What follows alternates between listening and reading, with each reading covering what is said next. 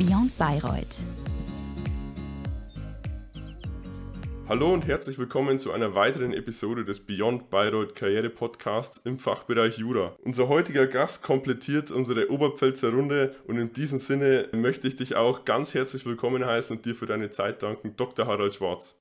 Dann würde ich gleich mal zur ersten Frage kommen, und zwar, kommst du eher aus dem südlichen Teil der Oberpfalz. Markus kommt aus dem Norden, Nordosten, ich komme aus dem Westen und du kommst ja fast aus Niederbayern, von dem her wäre vielleicht Regensburg, Passau oder München geografisch gesehen die logischere Wahl gegenüber Bayreuth gewesen. Wie kam es dazu, dass du dir damals gedacht hast, komm, ich ziehe jetzt nach Franken, ich muss jetzt raus aus Altbayern. Bayreuth ist für mich jetzt die Stadt, in der ich studieren möchte. Ja, das hat mehrere Gründe, aber der erste ist schon mal, dass ich zwar in Bad Kötzting geboren bin, aber vor irgendwo Größenordnung 45 Jahren schon dort weggezogen bin, mit meinen Eltern natürlich. Das hat zur Folge, dass Bayreuth auch räumlich nicht so weit weg war, wie man das vermuten müsste. Wichtiger war für mich aber natürlich die Entscheidung, wie das bei vielen Juristen damals und heute wohl prägend ist, der wirtschaftswissenschaftlichen Zusatzausbildung. Ich darf übrigens sagen, zu der Zeit, als ich das begonnen habe, gab es da noch keinen Abschluss, keinen Titel, da gab es nur die Zusatzausbildung. Man durfte sich also einschreiben in die entsprechenden Vorlesungen, durfte auch Tests mitschreiben und so weiter und so fort. Titel gab es damals noch keinen, aber ich kann mich erinnern, irgendwann so Ende der 90er hat mich dann ein Schreiben erreicht, dass es ab jetzt auch einen Titel gäbe und wenn man möchte, dürfte man den nach entsprechendem Antrag und Verleihung auch tragen. Hat mich ein bisschen überrascht, aber tatsächlich war für mich die wirtschaftswissenschaftliche Zusatzausbildung entscheidend. Danke für die Antwort, Harald. Auch von meiner Seite nochmal herzlich willkommen und schön, dass du dir die Zeit genommen hast. Die interdisziplinäre Ausrichtung der Universität ist ja wirklich ein so zentraler Punkt, warum sich viele dann auch für Bayreuth entscheiden. Wie ist es bei dir weitergegangen? Hast du vielleicht jetzt noch aktuell einen Bezug zu deiner Studienstadt oder ist es so, dass sich die Wege dann nach dem Studium relativ schnell auch trennen? Bedingt habe ich einen Bezug zur Studienstadt. Also zum einen versuche ich immer mal wieder, habe das auch über mehrere Jahre geschafft, da zu einem berühmten Festival mal hinzugehen, wo es immer schwer ist, Karten zu kriegen, aber was doch das ein oder andere Mal gelang. Darüber hinaus hatte ich vor ein paar Jahren mal die Gelegenheit, hier eine Vorlesung mitzugestalten. Da ging es eben um eine Einführungsvorlesung für diejenigen, die sich fürs Jurastudium interessieren oder sich bereits dafür entschlossen haben. Und ganz aktuell geht es darum, dass einer meiner Söhne mich wissen hat lassen, dass er in Bayreuth studieren will und ich konnte es ihm nicht ausreden. So wird er wahrscheinlich in diesem Wintersemester dort beginnen zu studieren, allerdings nicht Jura, der schlägt aus der Art. Bei uns in der Familie gibt es zwei große Bereiche und der ist eher im Bereich Mathematik. Tja. Gute Entscheidung auf jeden Fall, zumindest Bayreuth, da macht man nichts falsch. Du hast schon anklingen lassen, du bist auch dozentisch tätig, also du übst auch gerne eine Dozententätigkeit aus. Nebenbei bist du auch selbstständig, bist im Unternehmertum vertreten durch deine eigene Kanzlei und wenn dann noch so ein bisschen Zeit bleibt, dann habe ich mir sagen lassen, dass du auch öfters mal im Maximilianeum vorbeischaust als Landtagsabgeordneter. Ja, wie sieht da dein Arbeitsalltag aus? Wie schaffst du das alles zu jonglieren und vor allem, wie hat sich das jetzt vielleicht im Verlauf der Corona-Pandemie verändert, insbesondere mit Pendeln und Working from Home? Also beginnend mit der Dozententätigkeit, da ist zu sagen, das nimmt in den letzten Jahren stark ab. Ich habe das früher doch deutlich intensiver gemacht und war tätig an der FH in Nürnberg und dann einigermaßen intensiv an der Uni in Augsburg, eben im Einzelfall auch mal in Bayreuth. Aber die letzten Monate, zwischenzeitlich kann man von Jahren sprechen, wird es immer mehr eingedampft und wird vom zeitlichen Ansatz her immer weniger. Auch bei der Kanzlei muss ich sagen, dass seit 2013, seit meinem Einzug ins Parlament, ich mich hier ganz neu aufgestellt habe. Ich habe zum Beispiel einen Geschäftsführer, ich bin selber hier in der Kanzlei gar nichts mehr, befinde mich im Augenblick zwar tatsächlich körperlich in der Kanzlei, was aber immer weniger wird und immer seltener wird. Und ich muss sagen, ich bin auch einigermaßen glücklich mit der Entscheidung, dass ich damals mich entschlossen habe, selber aus der Geschäftsführung komplett auszusteigen, hier Kollegen damit zu betrauen, die das sehr, sehr gut machen. Und ich bin froh, dass die Kanzlei, wenn auch nicht immer zu 100% genauso, wie es ich gemacht hätte, aber doch gut weiterführen. Also ich bin schon noch auch in der Kanzlei, ich betone das auch immer, möchte da einen Fuß drin behalten, aber das ist natürlich nur mehr ein Bruchteil dessen, was ich früher hier gemacht habe. Daneben oder eigentlich als Schwerpunkttätigkeit ist, was wenigstens auch das Zeitliche betrifft, sicherlich der Landtag zu sehen. Beim Landtag haben wir im Augenblick aber die Sondersituation aufgrund der Pandemie, dass aufgrund von Änderungen der Geschäftsordnung und Gepflogenheiten wir vieles, was wir früher in Präsenz gemacht haben, online absolvieren. Und das hat für jemanden, der aus der Oberpfalz ist, der sonst 2 Stunden und mehr einfache Fahrt nach München zu bewältigen hatte für jede Sitzung, einen ganz immensen Zeitgewinn zur Folge. Es ist natürlich oft schade, dass man sich nicht in persona trifft. Auf der anderen Seite ist halt, wenn ich sonst an einem Tag 4-5 Stunden Fahrt einplanen musste, hin und zurück, das plötzlich weggefallen. Das gibt ungeheure zeitliche Ressourcen oder setzt solche frei. Vor dem Hintergrund, also in den 3 oder 4 Ebenen, die du da angesprochen hast, würde ich mal sagen, bildet zwischenzeitlich der Landtag wenigstens zeitlich nach wie vor den Schwerpunkt. Ist die Kanzlei immer noch wichtig, lege da großen Wert drauf, dass ich hier nicht völlig aussteige, um, wie ich manchmal formuliere, den Bezug zur Realität mir zu erhalten. Und das Ehrenamt und die Dozententätigkeit geraten eben zunehmend in den Hintergrund. Dann würde ich da direkt mal nachhaken, wo zurzeit am meisten zeitliche Ressourcen auch draufgehen, in Anführungszeichen. Wie ist vielleicht ein bisschen dein politischer Werdegang? Also welcher Weg führte dich dann quasi jetzt in den Bayerischen Landtag? Ich habe mit 15 Jahren erstmals Kontakt gehabt zu Mitgliedern, in meinem Fall der Jungen Union, also der Jugendorganisation der Christlich-Sozialen Union.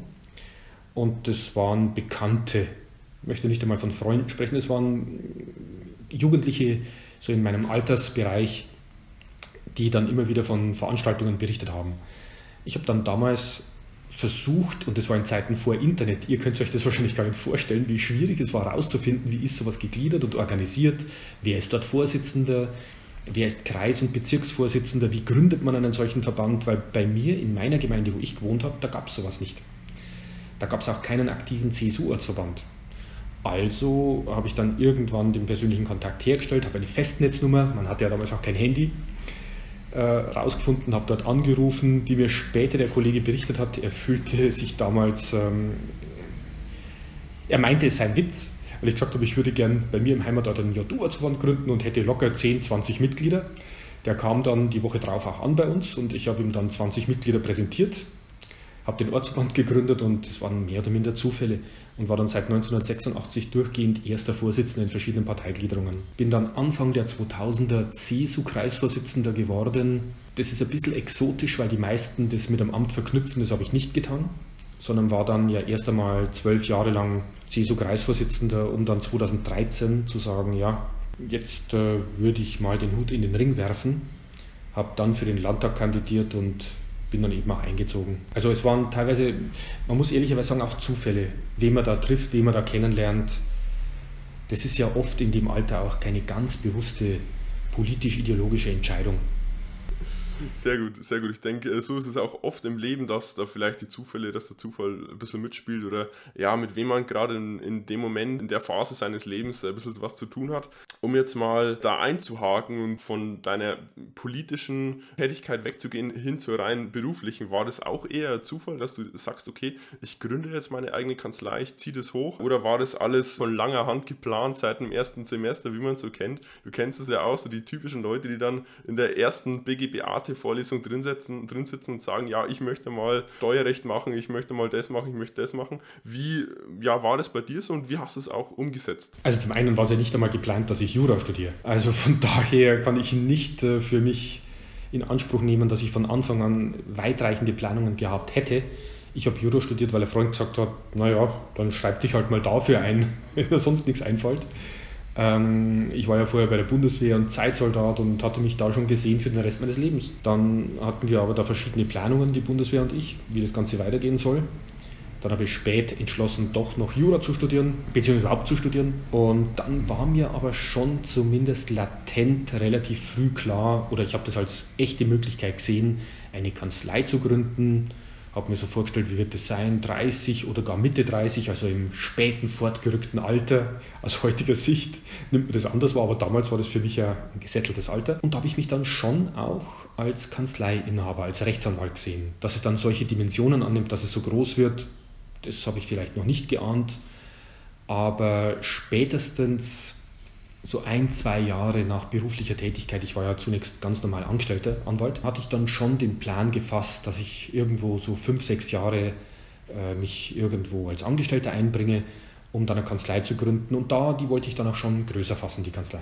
Rückblickend war deine Entscheidung fürs Jurastudium ja dann auch nicht die verkehrte. So gesehen, vielleicht nochmal zur Kanzleigründung. Was muss man deiner Meinung nach beachten oder was muss man mitbringen, wenn man quasi diesen doch ja risikobehafteten oder großen Schritt dann auch wagen möchte? Ja, das ist schwer zu sagen. Und so Lebensratgeber gibt es ja zuhauf. Und im Nachhinein ist man auch immer klüger. Es mag jetzt wie eine Binse klingen, aber auch hier, man braucht natürlich schon ein Stück weit Glück. Als persönliche Eigenschaften würde ich mal erstens sehen, ich hoffe, das ist nicht zu überraschend, Gesundheit. Also eine stabile Gesundheit, weil ich habe die ersten 5 Jahre sicher so unglaublich viel Zeit in der Kanzlei und mit der Gründung verbracht. Ich könnte mir das heute gar nicht mehr vorstellen. Ich glaube, ich wäre heute auch körperlich, geistig, physisch gar nicht mehr in der Lage, eine Kanzlei zu gründen, weil ich habe damals immer geschaut, dass ich in der Früh als Erster da bin, also lange bevor irgendeine Mitarbeiterin da ist. Da war die Kaffeemaschine schon an und alle Lichter brannten, wenn die erste Sekretärin kam. Und abends, wenn dann die letzte nach der so und so vielten Überstunde gegangen ist, dann saß ich noch mal ein Stündchen oder 2 und habe das Abendprogramm im ZDF eben verpasst. Das heißt, eine stabile Gesundheit ist da wohl gut. Das kann aber ja natürlich durch Äußeres auch bedingt sein in so einer Situation. Daneben Frustrationstoleranz, weil natürlich auch das ein oder andere nicht gelingt oder man dann auch Anfeindungen ausgesetzt ist, weil es plötzlich Fragen gibt, wo man sich überlegt, oh mein Gott, habe ich hier einen großen Fehler gemacht, bin ich hier plötzlich einer Haftungsgefahr ausgesetzt, da musst du dann auch durch.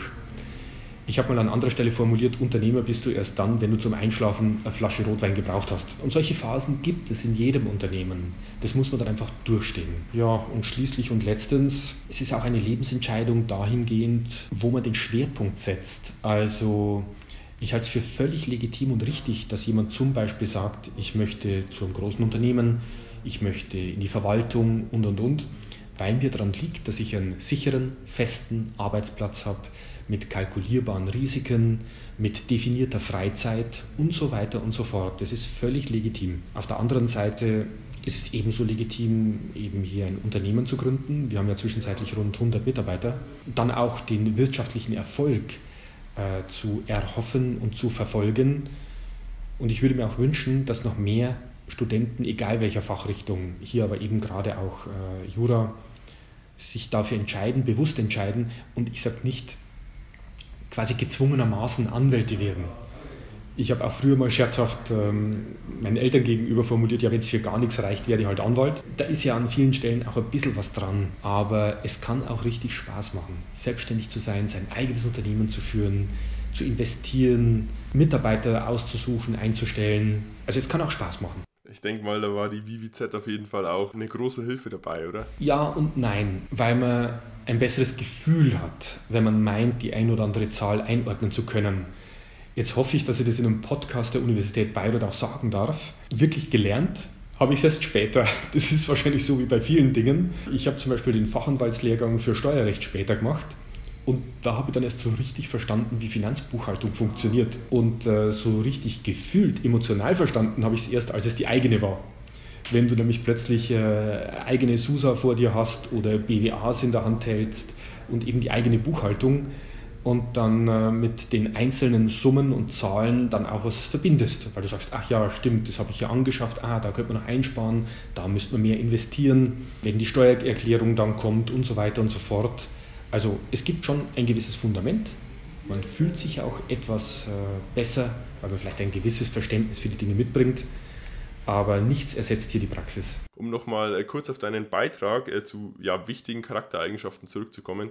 Wie war es bei dir damals, um jetzt nochmal in der Zeit so ein bisschen zurückzuspringen? Ich hoffe, du erinnerst dich im Studium. Was hast du neben dem Studium gemacht? Wie sah dein Alltag neben dem Studium aus? Also was jetzt Hobbys angeht, was vielleicht Hochschulgruppen angeht. Und wie frustrierend war tatsächlich das Studium oder hat es vielleicht sogar Spaß gemacht? Also die Einleitung, ich hoffe, du kannst dich noch erinnern, die impliziert natürlich Interessantes, vielen Dank dafür. Ja, ich kann mich noch erinnern, damals im anderen Jahrtausend. Aber also, wie sah das so aus, das Leben neben dem Studium? Zum einen, es ist mir wahrscheinlich so gegangen wie den allermeisten Jurastudenten. Am Anfang ist man super motiviert, läuft in die Vorlesungen und das lässt dann sukzessive nach. Ich habe mich selber aber immer als jemand eingeschätzt, der es halt auch hören muss. Deswegen bin ich sogar später noch, als es dann wahrscheinlich ist es heute immer noch so, wenn es dann immer mehr abebbt, die Besuche, wenn die Anzahl der Zuhörer in den Vorlesungen weniger werden, relativ häufig in die Vorlesungen gegangen. Ich hatte daneben aber, ich war ja damals JU-Kreisvorsitzender, auch schon Wahlkämpfe mit zu begleiten, habe selber dann schon für kommunale Mandate kandidiert, etwa für den Kreistag, für den Gemeinderat, und erinnere mich noch gut an den Stoiber-Wahlkampf, der genau in meine Examenswoche fiel. So, ja, also das war bewegt, es war interessant, es gab damals auch, ich hoffe, das ist immer noch so, gut, jetzt mit der Pandemie natürlich gehemmt, aber es gab unglaublich viele Partys. Kann man erinnern, man ging vor allem gerne auf die Partys der Spökos und auf Ähnliches, aber das ist ja, wie gesagt, Gottes Willen schon wieder über 30 Jahre her. Es war eine sehr intensive Zeit, an die ich mich extrem gerne erinnere, und es war immer was los, gefühlt war immer was los. Auf der anderen Seite, ich sage es heute zu meinen Kindern immer, man hat auf der anderen Seite auch ganz viel Freiräume. Also wie oft bin ich auf der Bude gelegen und habe bloß zum Fenster rausgeschaut oder den Fernseher angehabt und habe einen Tag verblödelt. Ich halte es im Studium übrigens auch für ganz wichtig, dass man mal so einen Zeitansatz hat, wo man einfach mal träumt, wo man Muße hat. Heute spricht man von Müßiggang, ich spreche da eher von Muße. Dass man einfach mal auch Zeit hat, über Dinge nachzudenken, wo die Eltern einem nicht im Nacken sitzen, wo man vielleicht einmal etwas schludriger ist und den Raum nicht aufräumt, wo man, ja, ich sag mal, Dinge tut, die vielleicht auch nicht nur vernünftig sind. Auch dafür ist das Studium natürlich da. All das waren Teile meines Studiums. Ich habe dann noch einigermaßen Dusel gehabt mit den Scheinen, die habe ich relativ schnell beieinander gehabt und war dann, das müsste lügen, ich glaube schon nach dem 4. Semester oder so scheinfrei, was brutal war. Weil ich hatte ein paar Freunde aus älteren Semestern, nachdem ich länger bei der Bundeswehr war, waren meine Abiturkollegen einfach schon 2 oder gar 4 Semester weiter. Ich bin dann mit denen in irgendwelche Vorlesungen gegangen, habe irgendwie den großen Strafrecht im 3. Semester mitgeschrieben, weil ich dachte, naja, kannst jetzt auch nichts verlieren. Habe den, wenn ich mich recht erinnere, mit 4 Punkten bestanden, was übrigens völlig ausreicht für einen Schein. Hatte dann also einen großen Freiraum. Habe mich dann relativ früh ins Rap reingesetzt, weil ich mir gedacht habe, naja, was soll's. Also notfalls hörst du es halt zweimal. Das schadet wahrscheinlich bei jemandem wie mir nichts. Ja, trotzdem, dass es nämlich im Lebenslauf so brutal und zielgerichtet ausschaut, habe ich immer das Gefühl gehabt, ich hatte sehr, sehr viel Zeit. Sehr, sehr viel Zeit. Also ich habe jetzt nicht geschludert. Ich habe nach dem 8. Semester das Examen geschrieben und auch eben die wirtschaftswissenschaftliche Zusatzausbildung da schon abgeschlossen gehabt. Aber eigentlich hatte ich sehr, sehr viel Zeit gefühlt. Ist auch wichtig für die Zuhörenden zu wissen, dass man, glaube ich, ja, selbst wenn man sein Studium ernst nimmt, trotzdem auch Freiräume schaffen muss und sich da vielleicht auch nicht zu ernst nehmen sollte in der Hinsicht oder zu viel Druck machen sollte. Nachdem du ja relativ schnell mit Grundstudium und Mittelphase durch warst und die Scheinfreiheit, wie wir jetzt erfahren haben, auch schon relativ schnell erlangt hast, müsste ja unweigerlich der Schwerpunktbereich auch irgendwann kommen. Der ist bei dir öffentliches Wirtschaftsrecht beziehungsweise dann Finanzen und Steuern auch gewesen. Wir haben jetzt auch schon gehört, dass du Fachanwalt für Steuerrecht bist. Inwiefern hat dich also schon während der Schwerpunktzeit quasi diese ganze Thematik interessiert und inwiefern hat sich schon während des Studiums herauskristallisiert, wo du später deine Schwerpunkte im beruflichen Leben legen oder haben wirst? Also wirklich interessiert hat mich das eigentlich nicht. Das mag jetzt komisch klingen, aber ich habe das gemacht, weil Finanzen und Steuern, da waren Dozenten einfach da, die mochte ich ziemlich gern oder die fand ich ziemlich gut. Die dürften heute auch gar nicht mehr tätig sein, klar aufgrund des Zeitverlaufs. Und da waren einfach Personen damit verbunden, die fand ich sehr nett, das fand ich sehr strukturiert, das fand ich nachvollziehbar. Und dann ging es da auch noch um Geld. Das hat mich mehr interessiert als irgendwie Strafrecht. Ich musste mal einfließen lassen, ich bin in Strafrecht nicht bloß im öffentlichen, in diesem großen Strafrechtsschein so ganz knapp über dem gesegelt, dass man da dabei war. Ich war im Strafrecht dermaßen grottenschlecht. Wenn ihr da Zugriff auf die alten Akten habt in der Uni, also das treibt einem die Schamesröte ins Gesicht. Da war ich immer froh, wenn ich 4 Punkte überhaupt geschafft habe. Also mir ist bis heute unklar, wie man Täterpersönlichkeit umfassend würdigt. Ich glaube auch, dass das ein Theoretikum ist in einem Urteil. Aber also mit Strafrecht stand ich immer auf Kriegsfuß. Ich habe das nie ganz verstanden. Bei Zahlen, die fand ich noch etwas einfacher zu verstehen. Da war halt das Problem, das musste man lernen. Das fiel mir ein bisschen schwer. Und ich habe deswegen ja auch zum Beispiel in der wirtschaftswissenschaftlichen Zusatzausbildung, jetzt weiß ich nicht, heute darf man das alles nicht mehr sagen, weil das ist wahrscheinlich nicht mehr PC-gerecht. Also damals hieß es mal vor langer, langer Zeit, und ich hätte ja so einen Ausdruck nie verwendet, die Hausfrauenkombination genommen, nämlich dann so Management- und Führungslehre, irgendwie so weichere Dinge. Lange Rede, kurzer Sinn, die Wahl für öffentliches Wirtschaftsrecht und Finanzen und Steuern, die hatte A, den Grund darin, dass da Personen damit verbunden waren, die ich gut fand, und B, dass das so strukturiert war, dass ich den Eindruck hatte, das kann man lernen. Also auch mit überschaubarem Aufwand. Was eher für öffentliches Wirtschaftsrecht gilt als für Finanzen und Steuern, weil das hat sich dann doch als noch komplexer entpuppt. Ja, aber das hast du ja auf jeden Fall sehr gut gemeistert, wie man jetzt bilanzieren kann. Nach deinem Examen... Das ist ja Karlauer, wie man jetzt bilanzieren kann. Nach deinem Examen warst du auch im Ausland. Also Auslandserfahrung ist ja heute, ja, um das jetzt mal so zu sagen, der heiße Scheiß. Und du warst nicht irgendwo, sondern du warst in Los Angeles. Also Los Angeles ist ja die Traumdestination eigentlich für alle Leute, die was auf sich geben. Da sind die Schönen und Reichen. Ja, wie bist du da hingekommen? Wieso gerade LA? Was hast du da gemacht? Also ich denke auch Steuerrecht wird es gewesen sein, oder? Also zumindest kein Strafrecht. Jein, also tatsächlich eher in dem Bereich. Das war ganz einfach. Also wir sprechen jetzt über die Zeit vor dem Internet. Also dort Adressen zu kriegen war wirklich, wirklich schwer. Aber ich bin damals schon gerne ins Kino gegangen. Und es gibt ja da die großen Kunstwerke und cineastischen Meisterwerke, zu denen ich etwa zähle Terminator Teil 2 und ähnliches mehr. Und habe dann damals gedacht, wenn ich jetzt irgendwo beruflich tätig sein möchte in der Welt, was sind denn so Bereiche, die mich privat noch interessieren? Und dann habe ich versucht, über Bibliotheken, über Adressvermittler, die musste man damals regelrecht kaufen, die konntest du also nicht googeln, die Adressen von allen möglichen deutschstämmigen oder deutsch sprechenden Damen und Herren aus dem Entertainment-Bereich zu filtern. Und da fand sich dann eben so jemand wie Roland Emmerich oder eben auch Arnold Schwarzenegger. Und ich habe mich dann bei deren Firmen beworben. Einfach blank weg. Ich glaube, ich habe über 70 Bewerbungen geschickt, frank und frei nach Los Angeles, in die verschiedenen Firmen eben das hingeschickt. Und ich habe das immer mit folgender Ansage verbunden. Die Station dauert ja 3 Monate, du kannst das noch ein bisschen aufbohren, noch etwas länger machen. Wenn du dann sagst, naja, ich warte mal das Examensergebnis im Ausland ab und bleib dann auch noch länger. Damals war es ja so, da warst du ja auch noch Beamter und du wurdest also sicher bezahlt und ich glaube, wir wurden auch noch etwas besser bezahlt, als das bei euch heute der Fall ist, was mir wirklich leid tut. Ich habe nämlich dann in die Bewerbung mit reingeschrieben, ich bin bereit, mindestens 3 Monate plus X kostenlos zu arbeiten. Ich bin dann bereits nach dem 2. Staatsexamen voll ausgebildeter Jurist und ich bin gerne auch bereit, Kaffee zu kochen am Set, wenn das gewünscht ist. Also mir ist ganz gleich was, aber ich will da dabei sein. Und dann kamen wirklich überraschenderweise 1, 2 Antworten. Eine Antwort, da habe ich dann festgestellt, da war ein Bekannter, weitschichtig Bekannter aus unserer Region, auch schon mal tätig, der hat sich danach nochmal für mich verwendet.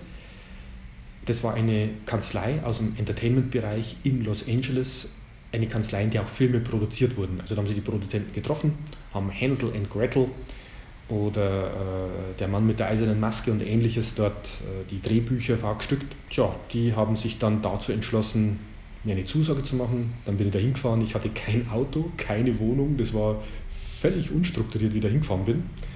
Habe dann zuerst in einem super billigen Motel am Flughafen gewohnt. Das war das absolut billigste. Dafür hattest du halt jeden Start und jede Landung an LAX. Dafür hat es ja nur $24 gekostet pro Nacht. Das war furchtbar. Und habe mir dann in den Classifieds ein Auto gesucht, das ich, glaube ich, für unglaubliche $2.000, das war ein Wahnsinnsbetrag damals für mich, gekauft habe. Bin jeden Tag in meine Kanzlei gependelt, habe mir da eine Wohnung gesucht. Also eine wahnsinnig, wahnsinnig schöne Zeit. Und das war meinem Faible für Kino geschuldet. Also wirklich ein super interessanter Einblick, ist auch nicht ja dieser normale Weg, den man, glaube ich, als Jurist dann nach dem 2. Examen geht. Also da hast du vielleicht jetzt auch nochmal eine Idee für künftige Absolventen mitgeben können, die sich vielleicht noch nicht ganz sicher sind, was sie nach dem 2. Examen machen. Wie sah denn dein Referendariat überhaupt aus? War das auch so mit Highlights gespickt oder war das dann mehr oder weniger so dem normalen juristischen Verlauf dann entsprechend? Ja, also ich weiß gar nicht, was man als normal bezeichnen mag und kann. Aber mir ging es halt darum, dass ich irgendwo in der Region mein Referendariat absolvieren kann. Da dachte ich eben, OLG Nürnberg wäre recht schön, gegebenenfalls eben auch Regensburg, kann ich mir vorstellen. Und das hat dann auch geklappt. Ein bisschen Herausforderung war, dass ich in der Planung auch hier nicht alles zu Ende gedacht hatte und nachdem ich eine Seminararbeit schreiben musste bei einem Lehrstuhl und der Lehrstuhlinhaber dann meinte, Mensch, da könnte man doch Dissertation draus machen, habe ich also dummerweise, mein Gott, im Nachhinein, vielleicht war es auch gut so, parallel zum Referendariat diese Promotion begonnen. Und das war ein bisschen eine Herausforderung. Das hatte ich mir auch nicht zu Ende überlegt, dass man das vielleicht das eine nach dem anderen macht. Aber mei, so war es halt. Also das war aber ganz banal. Also das Referendariat hatte keine großen Besonderheiten. Ich habe halt da eine Stelle bekommen, bin zu diesen Lehrgängen hingegangen, habe irgendwelche Testklausuren mitgeschrieben und dann kam halt irgendwann das zweite Examen. Zu deiner Dissertation nochmal kurz, um da schnell einzuhaken. Eine spontane Frage, und zwar, wie würdest du jetzt die Dissertation von ihrer Wichtigkeit her jetzt im heutigen Berufsalltag, vor allem in der freien Wirtschaft, also bei dir war es dann wahrscheinlich ab dem Unternehmertum jetzt eher weniger wichtig, weil du ja dein eigener Chef warst, aber davor, wie würdest du das einordnen? Wie angesehen ist es heutzutage und wie wichtig ist es vielleicht auch zu promovieren? Kann ich fast nicht einordnen. Also ich glaube, dass es ein positiver Aspekt ist, insbesondere auch wenn du dich selbstständig machst. Ich habe schon 1-2 Mal Gespräche über Dritte gehört, ja, ich möchte dann schon gern zum Herrn Doktor. Was, wie wir hier, glaube ich, alle wissen, letztendlich falsche Wahrnehmung ist bei dem Rechtssuchenden oder eben im Rechtsverkehr. Also es schadet wohl nicht. Es hat auch mir nicht geschadet, weil es mich nochmal diese Technik des wissenschaftlichen Arbeitens etwas mehr oder ich mich mehr damit auseinandersetzen musste, wie das nun richtig funktioniert. Zwingend notwendig ist es nicht. Also es gibt auch viele Kolleginnen und Kollegen, die nicht promoviert sind, die extrem erfolgreich sind. Ob es ökonomisch sich unmittelbar messen lässt, es gibt da immer wieder Übersichten und Statistiken, dann wird das wohl alles so richtig sein. Ich habe halt eine DB-Probe. Ne? Ich habe eine wahnsinnig selektive Wahrnehmung. Für mich selber war es im Ergebnis gut. Wer weiß, wie es ohne gewesen wäre. Um jetzt nochmal von der Vergangenheit in die Zukunft zu springen, auf unserem imaginären Zeitstrahl, welche Ziele hast du eigentlich im Moment? Naja gut, also das ist natürlich jetzt dominiert durch die aktuelle politische Situation. Das ist das ganze Thema Pandemie. Die Bewältigung derselben, mich da einzubringen, wo das notwendig und sinnvoll erscheint, ist Priorität 1.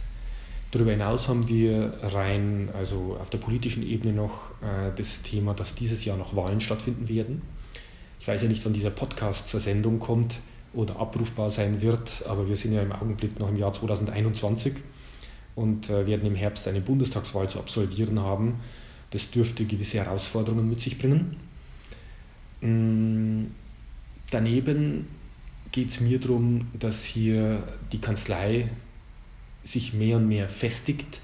Ich spreche da immer von einem kleinen Tanker, der hier pflügt durch dieses Meer. Da ist mein Eindruck aber der, dass unser Geschäftsführer das mit den Kolleginnen und Kollegen gut im Griff hat. Wir sind dann auch schon am Ende unseres Podcasts angekommen. Vielleicht abschließend noch eine Frage. Gibt es eine Sache, die du als Alumnus unserer Universität den jetzigen Studierenden vielleicht mitgeben möchtest? Genießt die Zeit. Ich denke, das ist ein ganz gutes Schlusswort auch für unsere Zuhörer und Zuhörerinnen. Genießt euer Studium, genießt die Zeit, ja auch wenn es aktuell natürlich unter den pandemischen Bedingungen ein bisschen schwierig ist. Für mich und Leo bleibt Danke zu sagen, dass du dir die Zeit genommen hast. Wir haben ja erfahren, dass es ja in deinem beruflichen Alltag relativ stressig ist. Dementsprechend ist es auch nicht ganz selbstverständlich, dass du dir ja für deine Alma Mater oder für deine ehemalige Universität auch noch die Zeit nimmst, um Rede und Antwort zu stehen auf die Fragen, die Leo und ich da vorbereitet haben. Da möchten wir uns ganz herzlich bedanken und möchten dich ja jetzt in diesem Wahljahr dann auch in deine zukünftigen Aufgaben entlassen. Du hast sicher genug zu tun, auch in Sachen Kanzlei dann trotzdem noch, wenn du da sagst, du willst nach wie vor einen Fuß drin haben. Und wir wünschen dir auf jeden Fall weiterhin alles Gute und freuen uns, dass du heute unser Gast warst. Ganz herzlichen Dank für die Einladung und wenn sich die Allerbesten aus euren Jahrgängen bei uns bewerben, irgendwann in Zukunft, dann werden wir uns ja kennenlernen. Alles klar. Auf jeden Fall nochmal auch herzlichen Dank von meiner Seite und dass es so gut geklappt hat. Ich hoffe, du hattest heute auch genauso viel Spaß wie wir und kann mich der Markus auch wirklich nur anschließen. Dann bis bald. Danke euch. Bis dann. Servus.